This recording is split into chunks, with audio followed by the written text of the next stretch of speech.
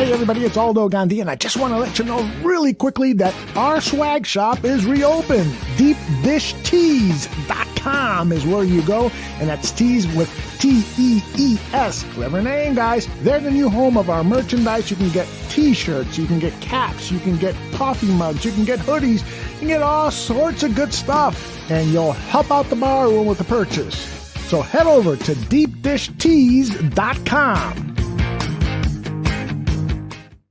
Aaron Rodgers and the Packers continue to own the Bears, although Chicago did put in a bid for ownership with a good first-half performance at Lambeau Field. But what did Matt Nagy do wrong this time to stop the transition of ownership? Is the Bears' real ownership team going to own up to their mistakes and do something about the slumlord conditions they've created for Bears fans? We've got a lot to debate. And that's why we call this show the Bear Debate.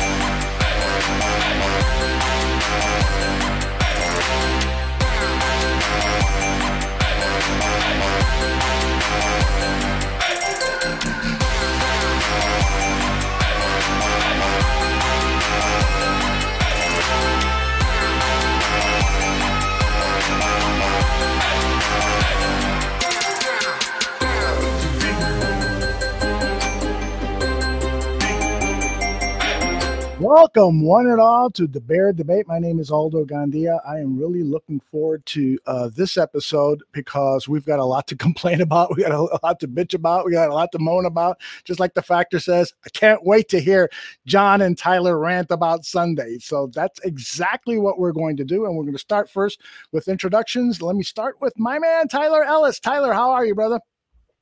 Oh, yeah, the Bears did lose. I forgot. I already moved past it. I'm good, brother. I'm good. Even in struggle, we still must stay positive. And so I'm practicing what I preach. The Bears did lose. I purposely went to sleep in the second half. So I actually thought we won. There you go. That I wish we all could have fallen asleep in the second half. It would have really been more delightful show, but it is what it is. Where are you? Like a hidden compound? You're at a different location this time. I'm in the suburbs of Maryland right now. Oh, okay. Excellent. Let's see what our man John Buffone is doing right now. Oh, JB. They still got a football team in Chicago. That's good. Gotta check them out. And you've also got some boxing competition going on. I saw this. You posted this on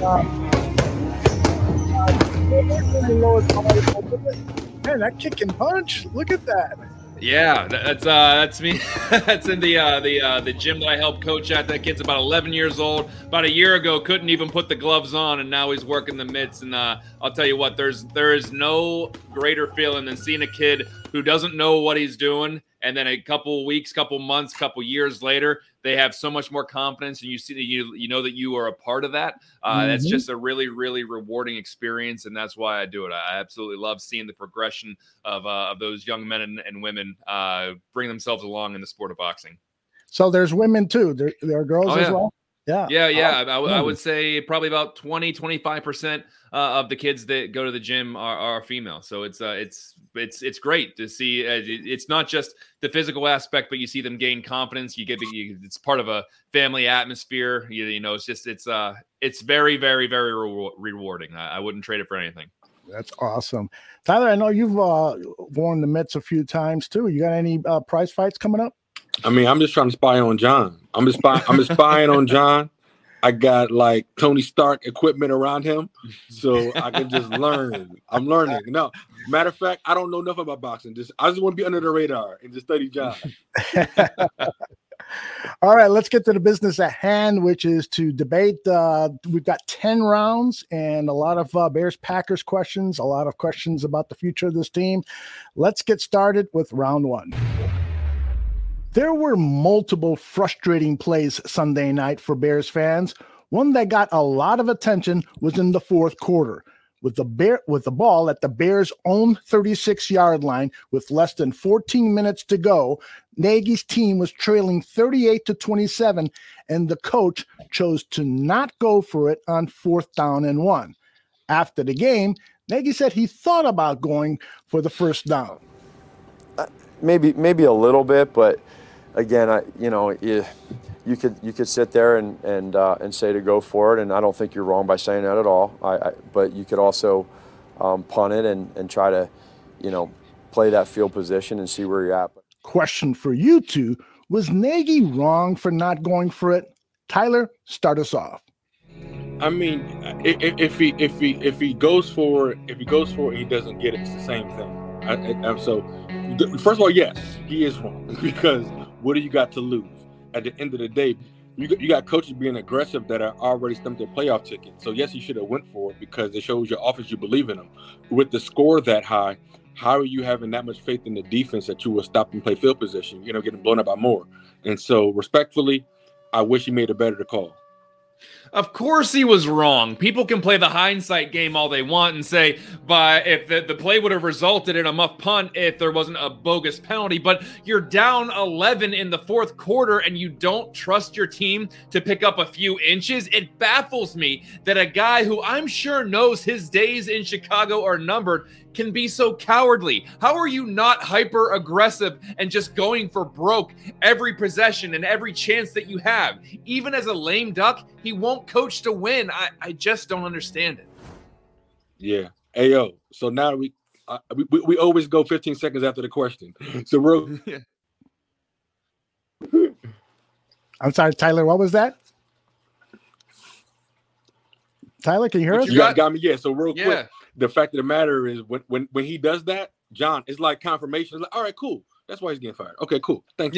It is affirmation like that. Okay, there's a reason why he's not going to be here next year. Now, it is a really strange situation that, he was cowardly at that moment, and he sounded so sheepish after the game in that press conference. It was truly, and then on Monday's press conference, he says, yeah, I probably should have gone for it.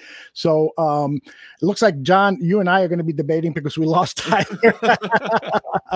But I do think that, he has regrets about it. But unfortunately, I think this is more evidence of his lack of coaching skills. He's got to smell the moment. He's got to, reach into the soul of this team and say, I know that these guys can do it. And yet he just hasn't done that. It's really frustrating, isn't it? Well, we used to blame it on he was too concerned about play calling. He wasn't being a head coach because he had his face buried in the play sheet, and he can't understand game situations because he's so zoned in on calling plays. Well, now if he's not calling plays, like allegedly he's not, apparently he doesn't have the game situation bravado either, where that's still an issue for him, that he can't understand the game situation, clock management, timeouts, all this other stuff that we thought maybe remedied by not calling plays still is an issue at times. So this is just a further indictment on it. He's just probably not ready to be a head coach. And we're four seasons into the experiment, but when we're talking about that, but this ain't it. Yeah, and he's probably not ready to be an offensive coordinator and call plays. No. The evidence again is against him. So, Tyler, what do you think is Matt Nagy is going to do post his Bears career? Do you think he's going to sell insurance or find a coaching job somewhere, or what do you think? It's tough. It's truly tough because you would think after a demotion you go to offensive coordinator, you go to quarterback coach, but like, how do you sell that position? Like, how do you sell that? Like you reap and you sow. He hung a Mitch Trubisky out to dry, and so teams are looking at, well, you couldn't even work with Mitch. You couldn't even you actually got the best of him in the first year, And so, but it's like, it's just going to be hard to sell. How can a head coach, because he was brought in with supposedly because he had a vision. He was brought in to lead. He was brought here to transform. But now we're talking about how many levels you're going down. So it's really hard to say. He's going to have to be, he can't even be a consultant. It's really, what is he going to be able to say? I mean, we have trouble with timeouts and challenges at this point. So, like, bro, mentorship? Yeah, you're right, because whenever you put so much of the responsibility on yourself and you want to be the guy, you came into Chicago because you're a quarterback whisperer. You came to Chicago because you can call plays. You came to Chicago because you can be a head coach and lead people. He's striking out on all three of those. So now what is your selling point? What is your redeeming quality? And I'm not trying to really go in on Matt Nagy, even though that's what we do most of the time. But what will his next job be? And we've talked about this numerous times. Probably in the college ranks. I think that rah-rah stuff would work in the college ranks, but he's going to have to step away from the NFL unless it's just an assistant type role or quality control or whatever it is that he's going to latch on to. That's fine. Offensive assistant or something of that nature, which once again, if we're talking about Matt Nagy and what job he can get post Bears, and the best we can come up with is maybe an assistant on some offensive staff, why the hell is he still your head coach, the Chicago Bears? But that's neither here nor there. Indeed. All right, let's move on to round 2. Aaron Rodgers says he owns the Bears, but he might want to add Davante Adams to the title. Sunday, Adams had 10 catches for 121 yards and 2 touchdowns. He now has over 1,000 yards and 10 touchdowns in 16 games versus the Bears. Now, Adams is a free agent this year, at the end of this year. If the Bears could pull off some salary cap magic, would you pursue Adams at the expense of having less money to secure quality players in some other areas of need? John? You know, the more I think about it, the more I'm actually against it. Davante Adams will be 29 years old in 2 weeks. He could very well play at a superstar level for the next 3 to 4 years, but are you willing to risk your salary cap on this? This roster needs a lot of work, and they don't have a ton of draft capital. They are going to have to address some needs at cornerback, safety, center, defensive line, probably some depth at linebacker. I don't know if the Bears are going to be Super Bowl contenders next year, and Adams seems like a guy you sign if you're just trying to get over the top. I mean, exactly. That's something that the Rams would do, like get Adams. Like, would it be cool to get that talent? But the funny thing is, we're going to pay Adams to do what Allen Robinson kind of could do. So what that means is you're actually going to have to target your number one wide receiver. Like, why would Davante Adams even want to come here, so to speak? Because he's like, yo, you gotta even take an Allen Robinson at the price he's getting right now. And so, like, we got other things to focus on. Yeah, I agree with you guys. The price tag is going to be too heavy. There's too many needs. You can probably find some gems at the wide receiver position for less money. I think, you know, he would be a great addition for a quarterback like Justin Fields because he's so twitchy and can get open. And that is the difference between him and Allen Robinson. Allen Robinson is more of a possession receiver. He doesn't create separation, but he can usually come down with the ball. And it is strange, too, that these guys just don't have any chemistry going on. Tyler, what's going on between Justin Fields and Allen Robinson? They just can't seem to get a chemistry like Fields has with Mooney. I'm so glad you brought it back to me, Aldo, because honestly, I just truly feel it has to be somewhat by design, because you talked about it the other night on Bear Football. But the fact of the matter is, when a guy has 200 plus yards receptions over a case of 24 months, and then all of a sudden he's averaging 2 to 3 attempts, what's happening? I mean, one, you got a rookie trying to learn on the fly. That's one. You got a rookie learning under fire who didn't get active reps with his number one wide receiver during the offseason. So it's leadership. It was the vision. It was the vision and the blueprint for development of Justin Fields, Aldo. Talking about Allen Robinson kind of upsets me about Justin Fields, because the things that we see Justin struggling with was a failure by development during the offseason. And so that's what kind of just like messes me up a little bit, because it's like, yo, why would you not do that? Matt Nagy, you're fighting for your job, bro. Why would you not do all these things possible in case Justin has to play? Are you truly fighting for your job? If you're fighting for your job, that means every single person that steps on the field is going to just do their job at the average. At the average. So it really sucks, because I have a ton of respect for Allen Robinson. Yes, on a personal level, because of the type of character he is, but like, he could truly be a diva. He could be a Terrell Owens. He could be crying at the camera, but he's not. He could literally be like, yo, throw me the ball. He could be doing that, and it would be warranted. But fans nowadays, we would just patronize him. But the fact of the matter is, he was catching 1,000 yards in freaking Jacksonville. And he's brought to Chicago, a top-tier market, and we can't get this freaking guy 1,000 yards every single year. It just don't make sense. And we're struggling. It doesn't make sense. We like, the offense is going down. Mitch Trubisky, all the stuff he got. Guess what? Allen Robinson still had 1,000 yards. Who's our 1,000-yard receiver this year, John?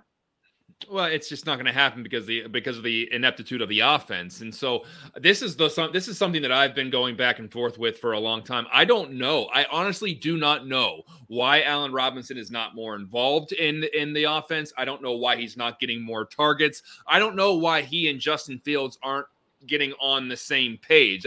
It's easy to say it's because they didn't get any preseason reps together. They didn't get any training camp reps together, but gee whiz, guys, we're in week 15. They're I mean, there eventually needs to be a little bit of chemistry there if you're practicing with the guy every week. And now I know he's been hurt. I'm sure that he's not thrilled about his contract situation. I don't know. I'm not. I know it doesn't make for a good show for me to say I don't know, but I'm not going to just sit here and pretend like I do know why Allen Robinson is not more involved. He should be. This is a guy that has all the talent in the world, and it would be just the most Bears thing in the world if they let him walk and then he gets triple-digit catches next year in wherever the hell he goes. And so I don't know. I cannot figure it out. And then when we talk about Davante Adams, we got to remember, guys, he's probably getting targeted. I'm just going to guess. He's getting targeted at least 7 to 11 times a game. Well, sure. 7 to 11 times a game. Easily. And then, but guess what? Against the Bears, he had like 4 big plays. Mm-hmm. Mm-hmm. You increase the variables. Yeah, somebody in the chat, I think it was Larry, says, that they've got this chemistry going on. Yeah, it was Larry. Rodgers and Adams have been together 7 years. They do route adjustments without saying a word. Mooney will be that dude for Justin Fields. Just got to keep them together. What do you think, guys? Do you think that Darnell Mooney could ascend to the level of a Davante Adams? Let's remember that when Adams was drafted out of Long Beach, was it Long Beach? In any case, he had a couple of, so-so years as a rookie and a freshman. Jordy Nelson was the number one guy, and then he slowly started working his way to just being the best wide receiver in football. Yeah, that can definitely happen, and I'm sure that's what the Bears hope is going to happen, because you have a wide receiver in his second year, you have a quarterback in his first year. You're hoping they're attached at the hip for the next 6, 7, 8 years, and then you kind of supplement throughout the way, and then you restock as through the draft. But we've seen. I don't know. I hope it is, but without knowing what's going to be around Darnell Mooney next year, the wide receiving core could be in a little bit of trouble next year, because there's not going to be Damiere Byrd and Marquise Goodwin and who knows about Jakeem Grant or anything like that. If it's just Mooney and no one else, that's going to be tough sledding for the entire year for Darnell Mooney. Indeed. All right, guys, let's move on to round 3. Mike Sando at The Athletic writes that Aaron Rodgers gets a lot of credit for the Packers' record versus the Bears when he plays. They've won over 80% of those contests. But he adds that there's another narrative people overlook, and that is the Packers' defense. Chicago has averaged just 15.4 offensive points per game in 28 matchups against the Rodgers-led Packers. That is almost 5 points a game less than the Bears have averaged the most against the rest of the NFL. 20 teams have faced the Packers, led by Rodgers, at least 4 times since 2008. none has scored fewer offensive points per game than the Chicago Bears have scored in their matchups. Is it really the Packers defense that has a claim for majority ownership over the Bears? What do you say, Tyler? We start with you. I mean, first of all, the Packers did. I hate talking good about them.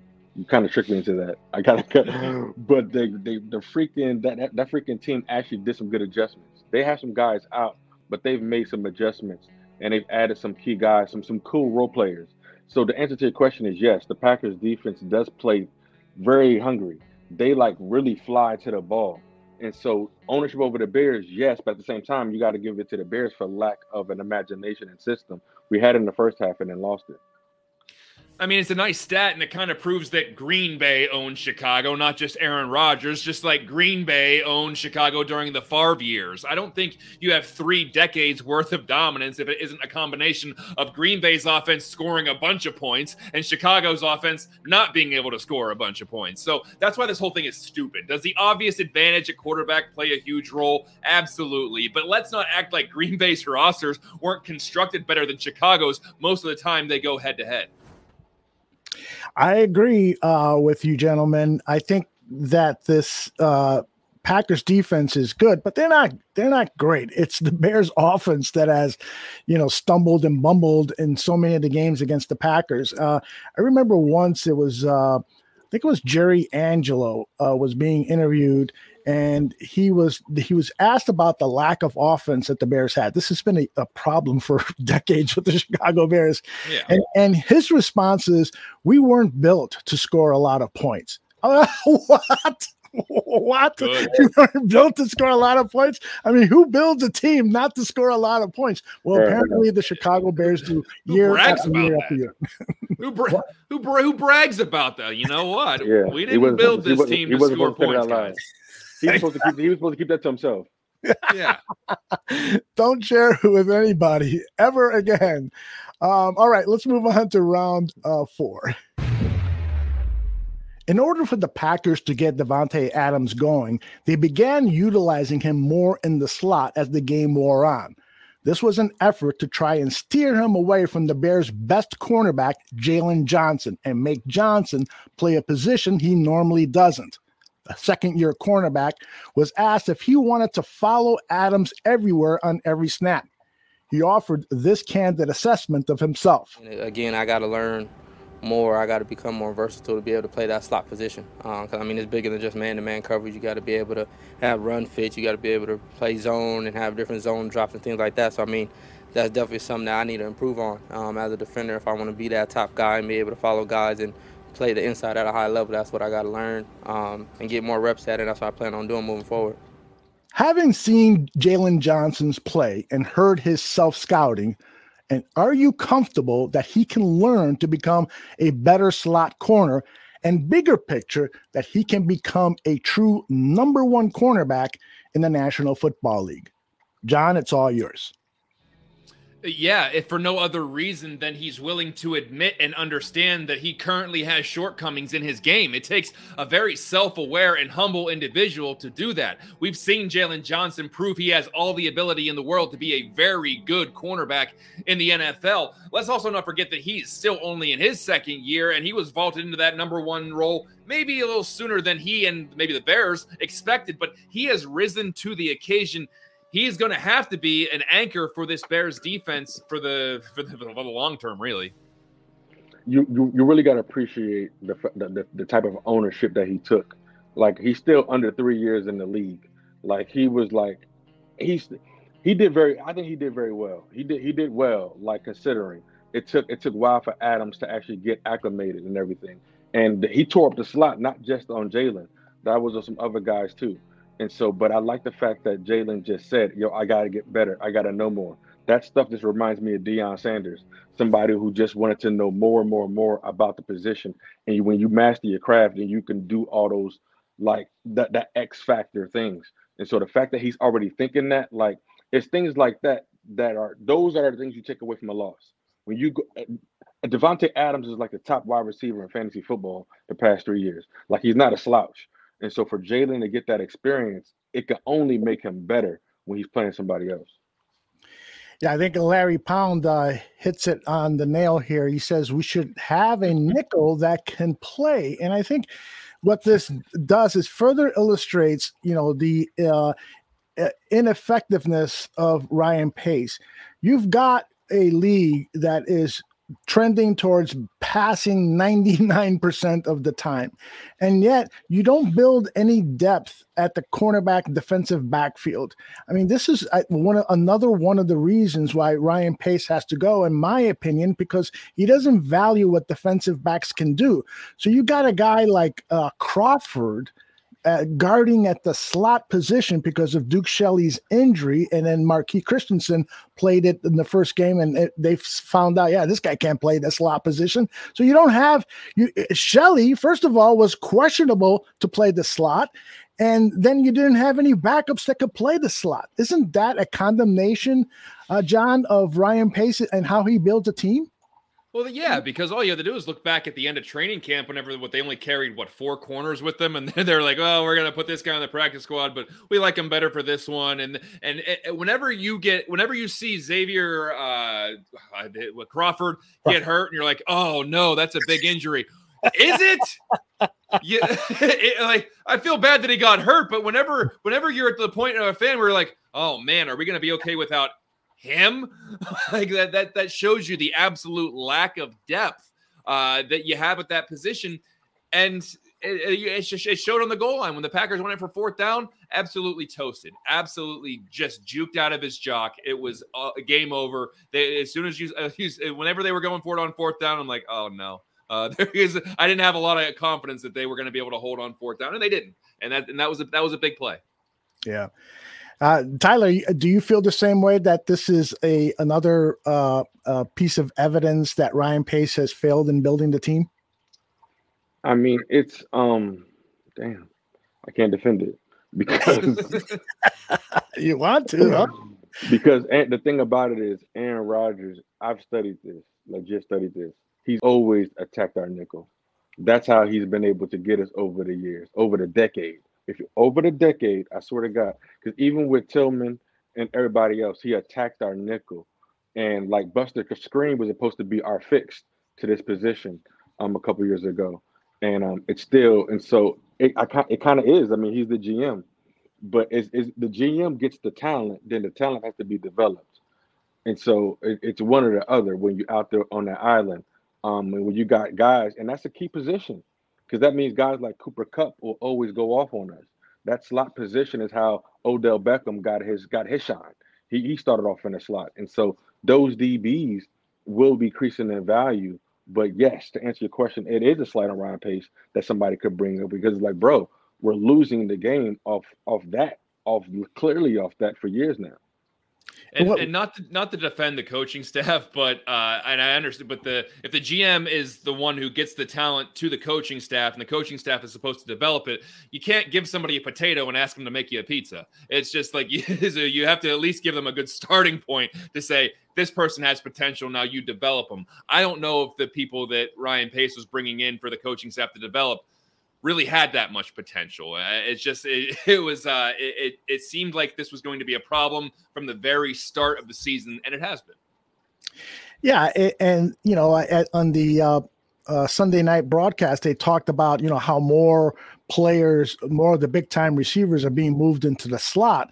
Well, that's been happening for years. I mean, you remember Brandon Marshall with the Bears, that they would put him in the slot for 10, 15, 20 plays a game. This has been a trend that's been happening more and more. Get your big-time receiver in the slot so you can create matchups against these smaller cornerbacks. I'm not sure why Ryan Pace hasn't recognized that and really built up a stable of quality defensive backs. He comes into the season with Desmond Trufant and Detroit Lions cast-off, who suffered injury after injury, and not much else. So it's, to me, this is just so aggravating that Ryan Pace just doesn't get it. He doesn't read what is going on in the league. He's always a step behind, and that's why the Bears' immediate future looks pretty dismal right now. Thank you, Ryan Pace. All right, let's move on to round 5. Robert Quinn is now just 4 sacks shy of the Bears' single-season sack record, which Richard Dent holds at 17.5.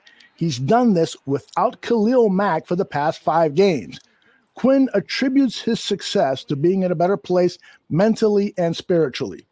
Is there any other player on this Bears team who has disappointed you like Quinn did in his first year, but you think that maybe next year he can have that comeback, bounce back year like Robert Quinn?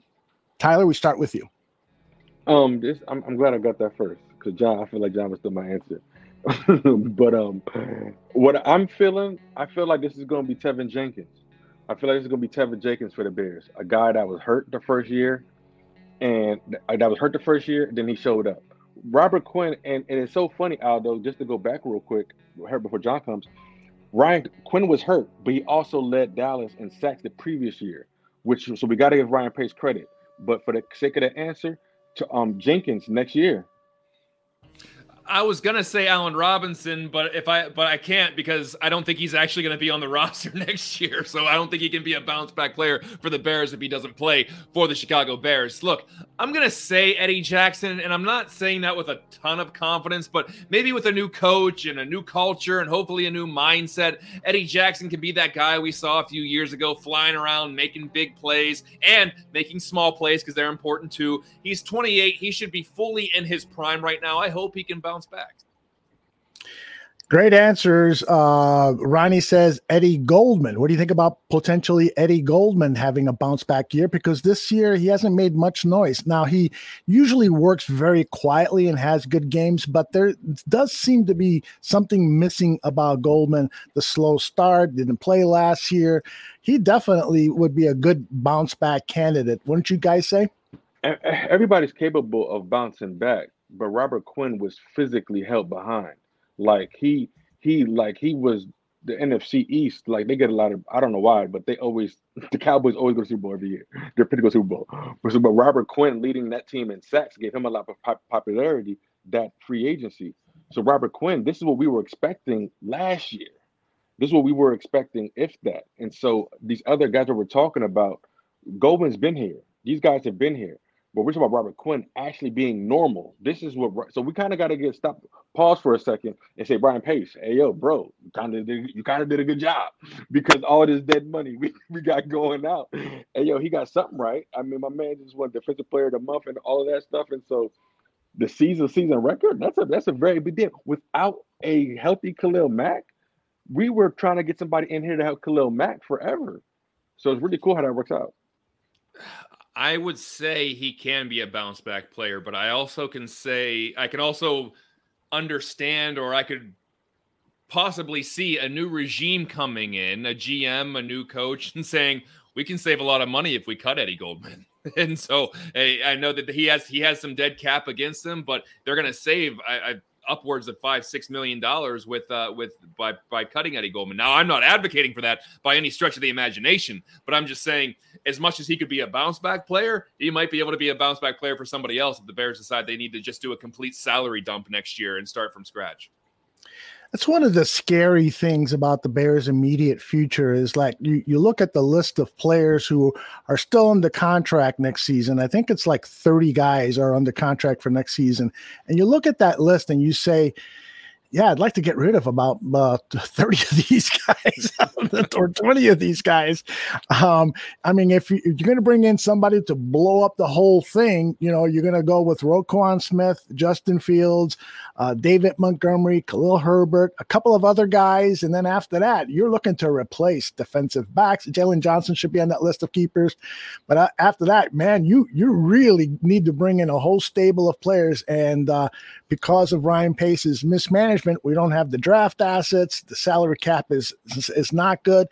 This is a mess. This is a mess. Well, Aldo, remember going into the season, everything, the only thing that people were talking about when it came to the salary cap was, well, they can cut Robert Quinn post-June and save a bunch of money.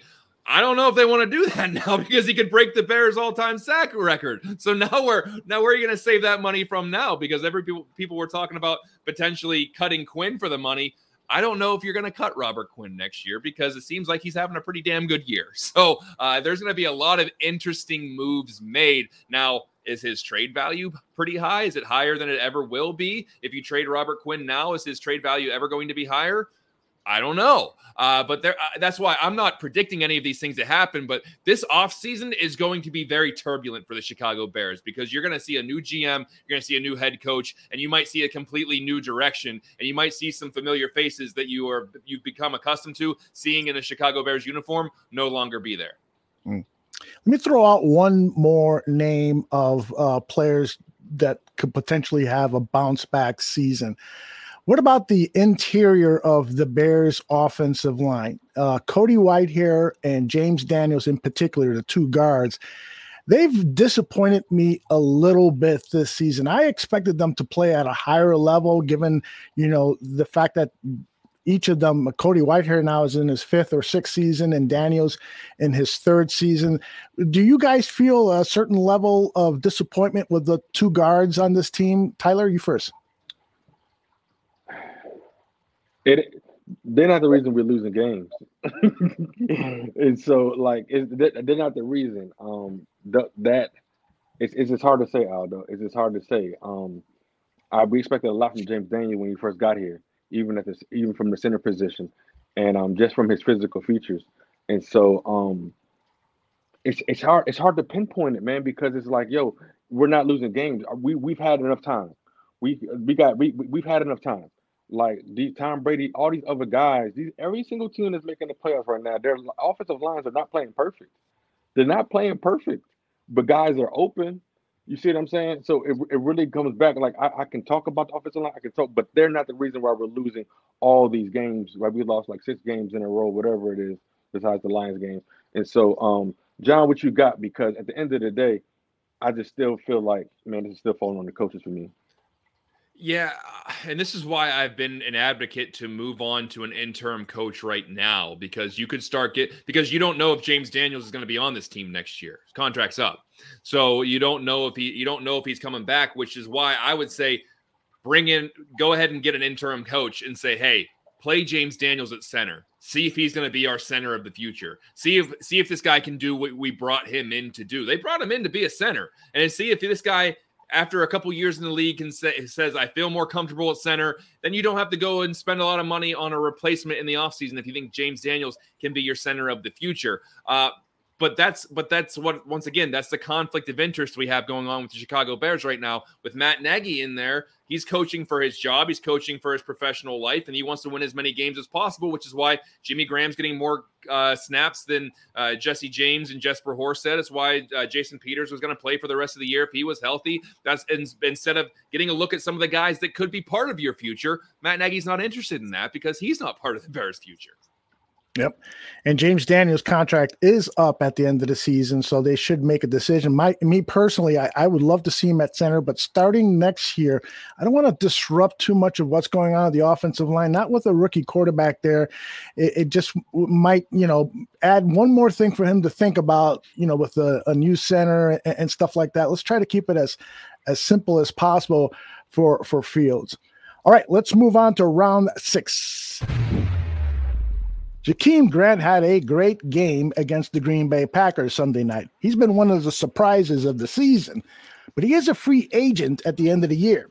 The Bears have a potential out on Tariq Cohen's contract at the end of the season that could see them saving about $2 million, which is coincidentally what Grant is making this year. Now, should the Bears cut ways with Cohen and try and replace him with Jakeem Grant? Or would you like to see Cohen and Grant together next season? John, it's all yours.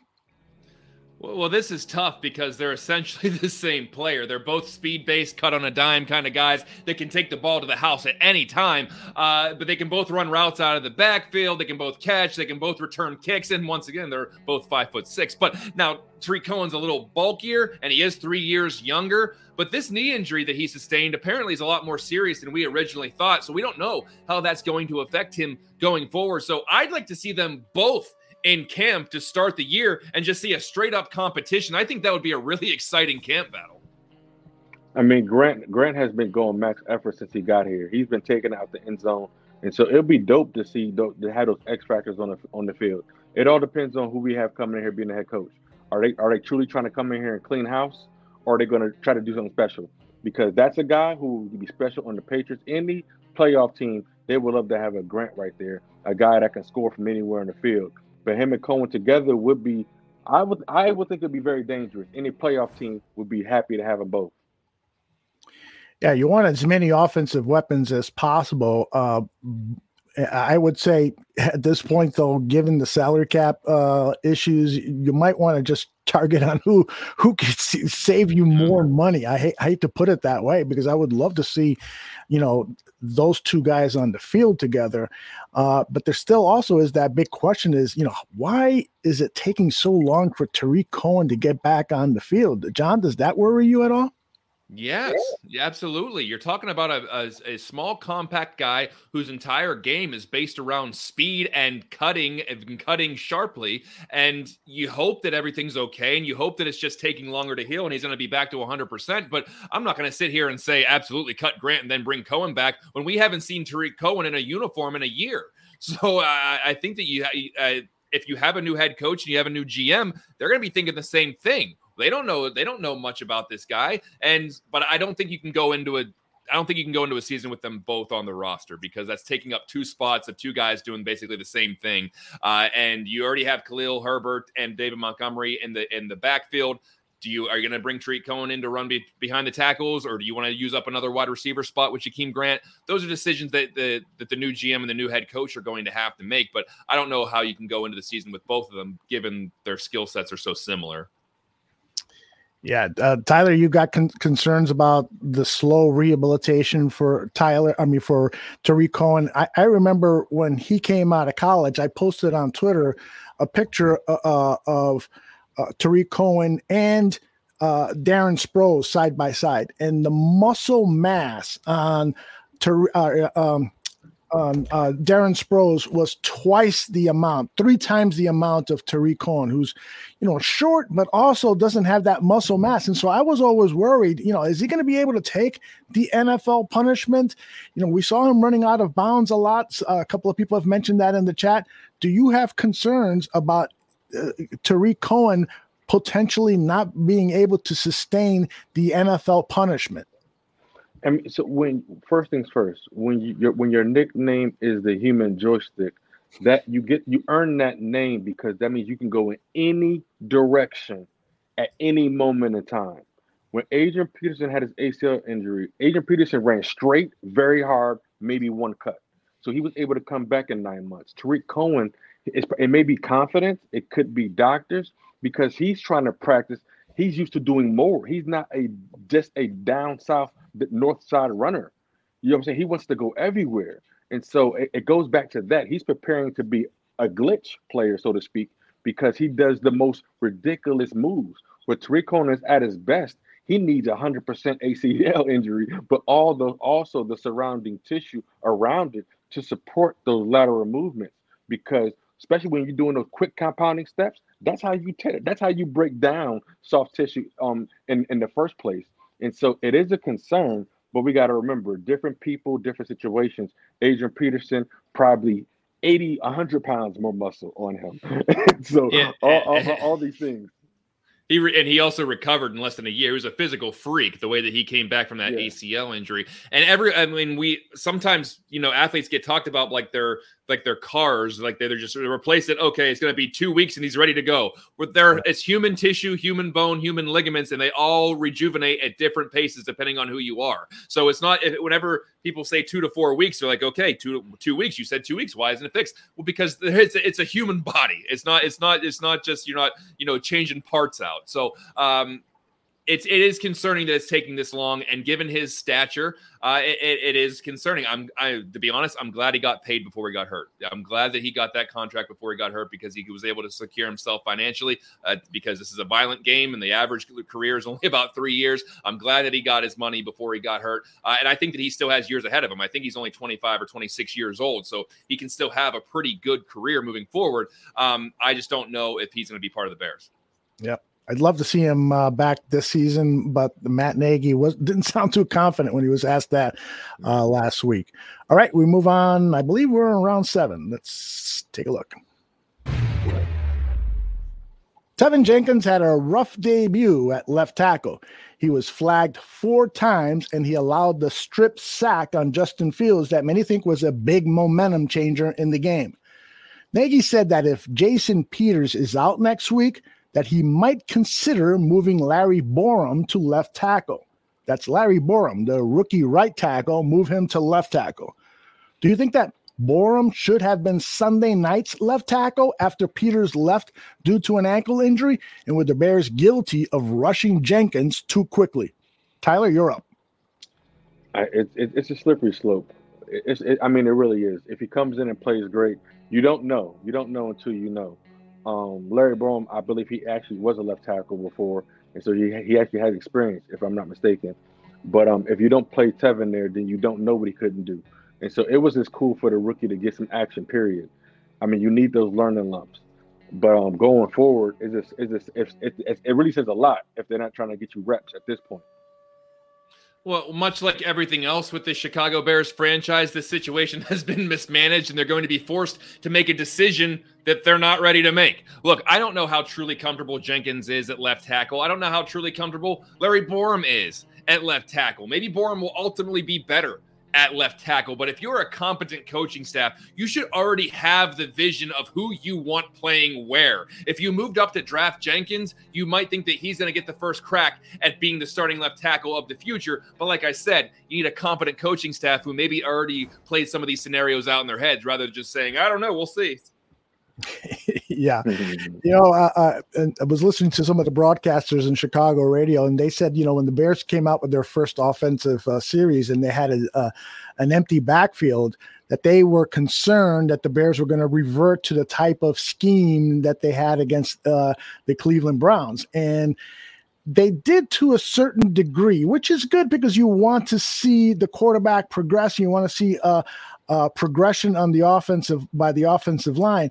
But when they replaced Peters with Jenkins, then they had to go back to the game plan that they had when the offensive line was poor. They had to help Tevin Jenkins out much, much more, and they didn't. And so that resulted in that strip sack, that resulted in multiple penalties, that just resulted in a debut that was less than what we wanted, but exactly what we expected. Like you guys said, the guy hadn't played in training camp and so forth. So it was sad that he was kind of thrust into that position, but he does look like he can play in this league. And so as he gets healthier and he gets more experience, hopefully we'll see some better results. You feel the same way, right, Tyler?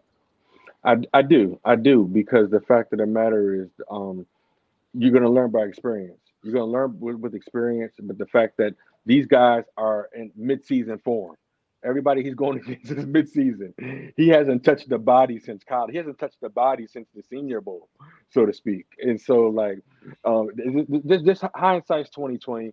It was just he'll be all right. He was too much of a mauler. He has a lot of muscle mass to make up for, just in the back muscles. Period. When you don't have that constant contraction, it's hard to get these horses to tame these horses. And he wasn't even expecting to go in. I bet you he didn't do 20 push-ups that week, respectfully. And so I just don't think he was ready. But guess what? That's why you got to stay ready. And so, but it's a slippery slope, Aldo. But I feel like, once again, that's why I feel like he'll be a great bounce-back player for next year. Yeah, I just get irritated when I hear everything's on the table. I think that's just coach speak for saying we don't know. Honestly, every time I hear you know what, that's on the table. Oh, you know what, everything's on the table. That literally means we have no freaking clue. We're gonna make it up as we go. That's all. Whenever I hear that phrase, because I've heard it a lot from either Ryan Pace or from Matt Nagy, it's basically saying we have no idea. If this doesn't work, I guess we'll try something else. That's all I hear whenever I hear that phrase, is just saying we don't know. It's sad but true. All right, round 8. Here we come. On Sunday, Brashard Perriman had a 58-yard walk-off touchdown for the Tampa Bay Bucks. Perriman was a member of the Bears this season. but was never on the active roster for a game. Former number 1 draft pick has been seeing a lot of playing time for the Bucs the last 2 weeks. Did the Bears blow it on Perriman by not getting him in some games? Or are you okay that he was simply an insurance policy and the success he's having now is due to Tom Brady, and he would likely not have had that success with the Bears? John, it's all yours. The Bears can't even get production out of Allen Robinson. What were they really going to get out of Brashad Perriman? They didn't blow it in the sense that they missed out on a hidden gem. Perriman's been a journeyman since he was a first-round pick back in 2015. And Tom Brady always enhances the profile of his receivers. And the Bears always seem to find a way to decrease the value of their receivers. So if I'm Perriman, I'm probably thanking the Chicago Bears. That catch in overtime alone probably just secured him another contract next year. Probably wouldn't have been doing that in Chicago. This is another just piling on. It's overkill. The evidence of negligence at execution is just overkill at this point. Perriman, just like any receiver, like he was hungry, and the fact of the matter is, a coaching staff took advantage of what he could bring to the table. We make the simple things harder. He ran his route, he caught the ball, and he ran. And the quarterback was able to deliver the ball in a timely fashion at an open spot. We make first downs. We make all these things so difficult here in Chicago. And it's just because of the leadership. It's because of the system.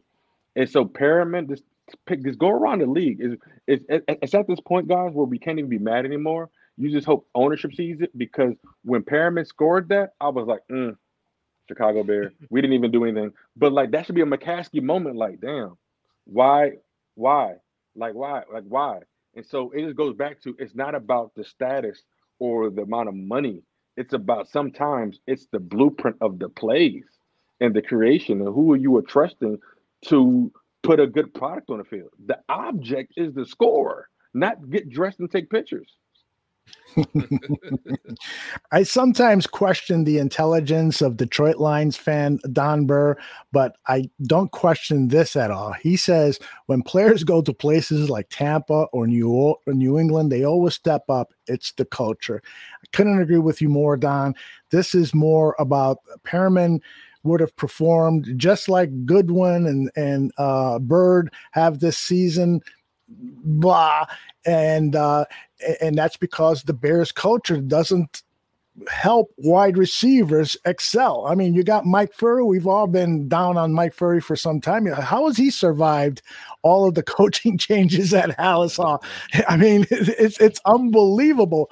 But back to Perriman, yeah, I don't think that he's going to be a star in the NFL at any time, even playing with Tom Brady. But he is a guy that can help, but he can help really good teams, not the Bears.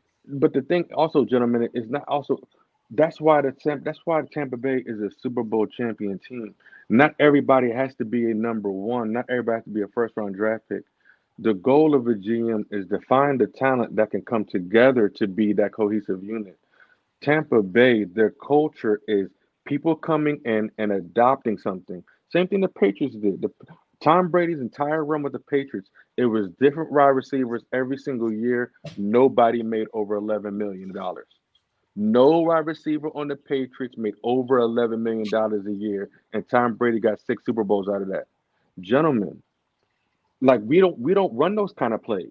That Perriman play, that was a dope play. We don't run those plays. We don't put our wide receivers in those kind of positions. And so Perriman, good for you, bro, for doing what you were trained to do, which is play wide receiver. I'm glad you went someplace where they allow you to do that. He'll get paid. I mean, he won't get like big time money, but he's gonna, once again, if you're a guy, if you can make a career, he's been in the league since 2015, so this would be his 6th year or so. You carve out an 8-year career in the NFL. You did something right. You did something most people can't do. So he's going to carve out a little bit of a name for himself. And if you can build up a rapport with Tom Brady, he'll want you back. I mean, look at some of the receivers he brought out of the doldrums. I mean, Danny Amendola, Wes Welker, Troy Brown, resurrected Randy Moss's career. I mean, so you just look at the resume. People like to play with Tom Brady for a reason. Yeah, that's right.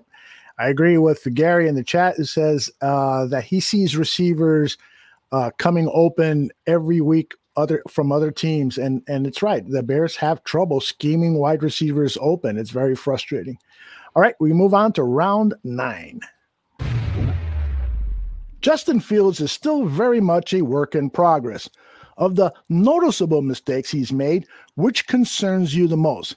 Is it his high turnover rate, his loopy delivery, holding on to the ball too long, or is there something else that concerns you even more than those 3 that I laid out for you?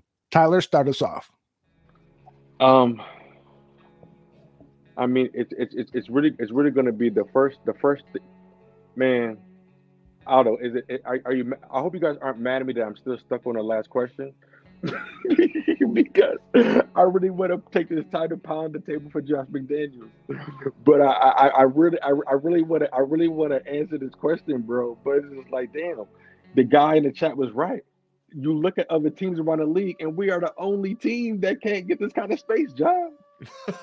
Well, then I'll answer the question. For me, it's holding on to the ball too long. I think most of those other things can be fixed and come along with being a rookie quarterback. And holding on to the ball too long is also falling into that category. But it worries me the most because of the hits he's taking, not because of the sacks or the turnovers.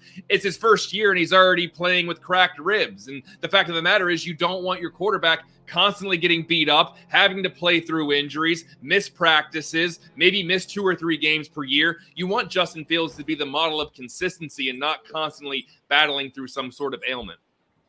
But then it's going to come back to, like, guys, who is he learning from? Who is he learning from? I mean, no shade against Andy, but it's how to handle these slumps. How do you handle these slumps? How is he going to use these slumps to become the quarterback that takes the Bears? Because we all see the Bears trending up. I'm down now, but with Justin Fields as our quarterback, I gotta have faith. We've been praying for a quarterback forever. We got a quarterback, ladies and gentlemen. So Justin Fields will be taking us to the playoffs within the next 3-4 years. How? I don't know. But the fact of the matter is, who is he learning under? How is he being developed? Because every single thing you're saying, what's being pointed out in the film session.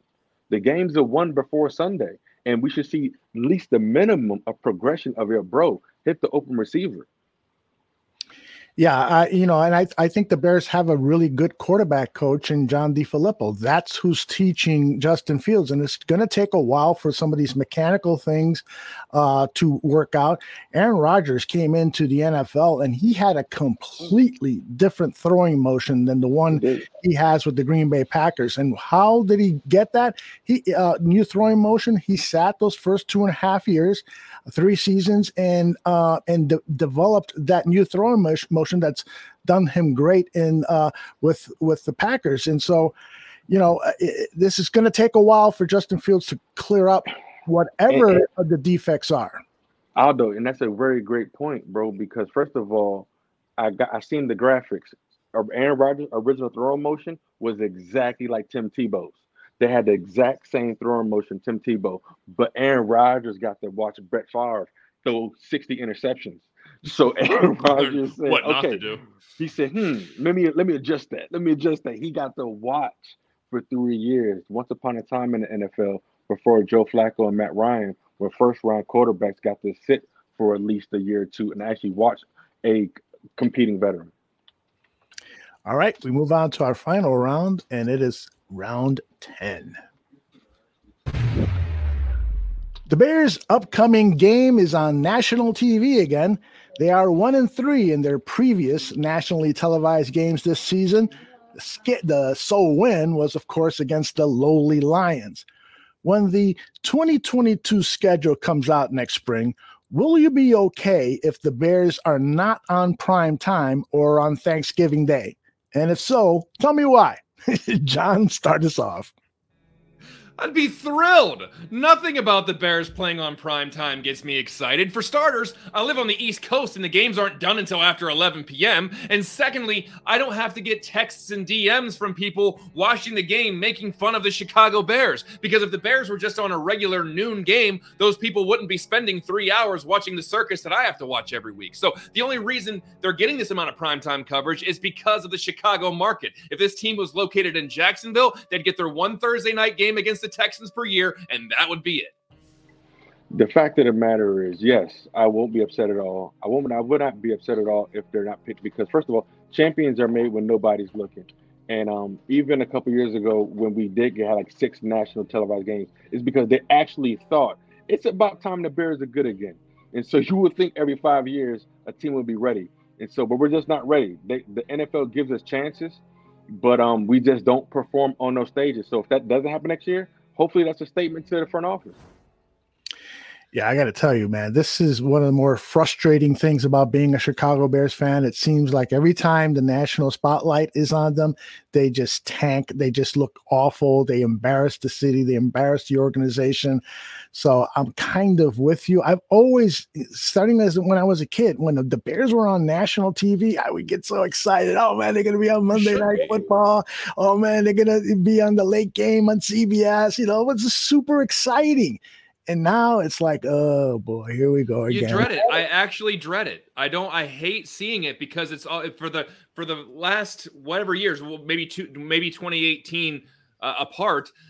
You just look at it and be like, oh my God, they're going to get embarrassed and we're going to get just the national pundits are going to make fun of them, or Chris Collinsworth is going to do this, or Troy Aikman's going to pick apart this. And it's just everyone gets to see it. And, you know, Bears fans, we're accustomed to it. We know what we're going to see. Other fans who have no choice but to watch it because it's the only game on, they get to really witness it for the first time sometimes. And they say, what the hell is this? This is the Bears. And it's that point right there where those people start giving the Bears fans empathy. Like, damn, I'm sorry, guys, because that does suck. But I see, but they give us respect for being passionate though, because it's actually with today's TV, Twitter, NFL, like the Bears. Remember, they're making money. If they're getting no pressure, the only way to apply pressure is through social media and higher rankings. People talking bad about it. If we're trending on Bleacher Report about Farrah Nagy, guess what? That's the only freaking thing that's going to change something. Because if they're making money and they're not getting no pressure, then that's so be it. I was actually happy that that people get to see. I'm like, yo. So if I'm frustrated, you know why? I'm a Bears fan because I love this city. But like, you know, we need change. If we get a brand new coach, I'm excited when we like. Cool. I want to see. Even if we lose, I want to see what we're coming up against. But now it's like, yo, it's a joke. We shouldn't, like, please don't. I hope we're not on Hard Knocks next year.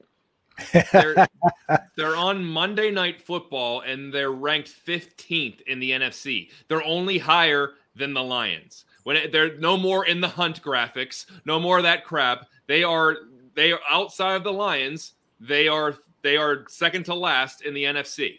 So this is where they're almost bottoming out to a team that completely punted on 2021. They gave up their quarterback so they could get draft picks. They went into the season knowing they were going to lose a bunch of games, whereas the Bears tried to sell us a bill of goods saying they were going to be a competitive franchise in 2021. And now they're barely ahead of a team that they barely beat a team, by the way, on Thanksgiving that is at the absolute bottom of the barrel.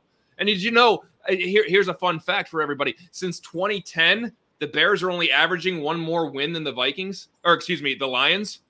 If you look at if you only look at from 2010, if you look at all of the wins throughout from 2010 to now, the Bears are really only averaging one more win per year than the Lions, and that's including a Bears 12-4 season. So well, there you go. That's it. What else? What else do you need to know about the culture that apparently Ted Phillips likes to brag about to other teams? The culture that you bring to Chicago is a absolute failure of a culture. But that's the one that you're gonna keep selling it, keep making money. Open and shut case and all this exposure. There should be some other coaches out there, but like, I could do better than that. If they paying Nagy for that, let me try. Yeah. Oh man, you guys brought it. Excellent show. Before I get you guys out of here, give me a prediction on this Vikings Bears game for next Monday night. Tyler, I'll start with you. You think the Bears are going to come back with well, they'll be at home. Do you think the Bears are going to win at home? It's possible. It's possible. It's possible. I mean, Dalvin Cook. It's not a prediction. Maybe. That's a fact. It's Maybe. possible. Yeah. I'm sorry. I can't fake it. I truly can't fake it. I mean, Dalvin Cook is playing like, he came back from that shoulder injury, insane. It's possible. I do like Jalen Johnson. I like Jalen Johnson. I like Irvin. And so I like what we're able to do from some defensive schemes. The Vikings are not foolproof. They just lost to the Lions not too long ago. And so Vikings are a team that we've always been able to own. Actually, I want to say we've shut them out. We may have lost once, but I want to say over the last 3 years, we beat them at least 5 or 4 times. And so for some reason, but their running back is no joke. They got 2 balling wide receivers. We're going to get tested. So sorry, prediction. Bears lose by less than 30. Johnny, prediction? I think it's actually a close game, but the Vikings have something to play for, and the only thing the Bears have to play for is trying to stave off losing double-digit wins for the first time since John Fox's last year. But I think it's probably close in the third quarter. Vikings find a way to pull away, or a bad turnover by the Bears, or some big blown coverage. I just feel like usually in these kind of games, the Bears will give up the big play, and the other team has an inclination to make the big play. So I say the Bears end up losing 26-17.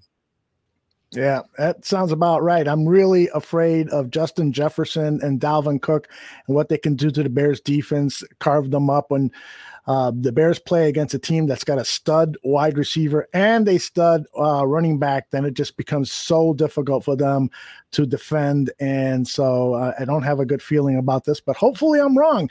Last question for you guys. Do you think there's going to be at least 20,000 empty seats on a Monday night at Soldier Field, or do you think it's going to be closer to 10,000? There was a reported 14,000 at the last home game. What do you guys think before we get out of here?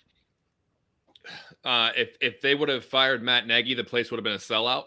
But I think that because it's a Monday night, and who really wants to spend their night in the freezing cold Chicago to watch a bad team play another bad team? Both these teams are under 500, right? So, yep. So is it really that much of a draw to go say, hey, let me go freeze my ass off and watch 2 bad teams play a football game until 10:30 at night? I think if I had to pick between the 10,000 and the 20,000, I'd say there'd be close to 20,000 out there. There you go. We lost Tyler, so we won't get his prediction, but I'm going to guess that he's going to say that there will be half the stadium there. I think there's going to be, the more empty seats, the better, because those boos would then echo off of all those empty seats. It's a lake effect. Yeah, exactly. All right. John, tell us what you got going on before we head out of here. Sure. Tomorrow, Buffon 55, we're going to learn a little bit more about that Vikings matchup, talk to somebody who follows and covers the Vikings very closely, and Alyssa Barbieri and I will be on to do that show. Of course, Danny Shimon will be on Thursday night to break down all the tape of the Bears. Dan and Aldo, you guys did your show. Was it last night, or is it tonight? Tonight. Dan and I are on at 8 p.m. Central tonight. Excellent. And of course, Mike North, and go back and listen to Greg Gabriel. His show yesterday gave a lot of good insight on the Chicago Bears organization. And be sure to tune in to the Barroom Network after the show. Bear Football, Aldo, myself, and Tyler will be back to give you the raw emotion. I guess that'll be Monday night. That will be on Monday night to give you the raw emotion after I'm sure, thrilling ball game. Exactly. Tyler, you're back in time to say goodbye. Anyone you want to do a shout out to? Shout out to the entire network. Just the Barroom Network. If you just see all the content coming down, if you're watching right now, just make sure you got the reminder set for any YouTube notifications, because somebody's always bringing it in every single capacity. And so just shout out to the network. Big shout out to my man Joey Mandel, Fantasy Tucci and the Goon, because my man Joe came through clutch, very successful charity live this past Saturday for my Boston Relief, and my man Joe was just super clutch, and he's a hell of a commissioner in the Fantasy Football League. And so we got the Barroom Network Fantasy Football League going to the playoffs, and it's so just shout out to the network, shout out to the team, and shout out to my man John holding it down, John and Aldo. Like this is therapy. When I missed you guys, I had to be on duty on Sunday. It was therapy watching. And so I felt better when I woke up from my nap on duty. But besides that, man, let's just bear down, stay focused. And I know for a fact, better days are coming, and we just got to survive the storm. All right, Tyler, are you outside or hiding from somebody? What's going on?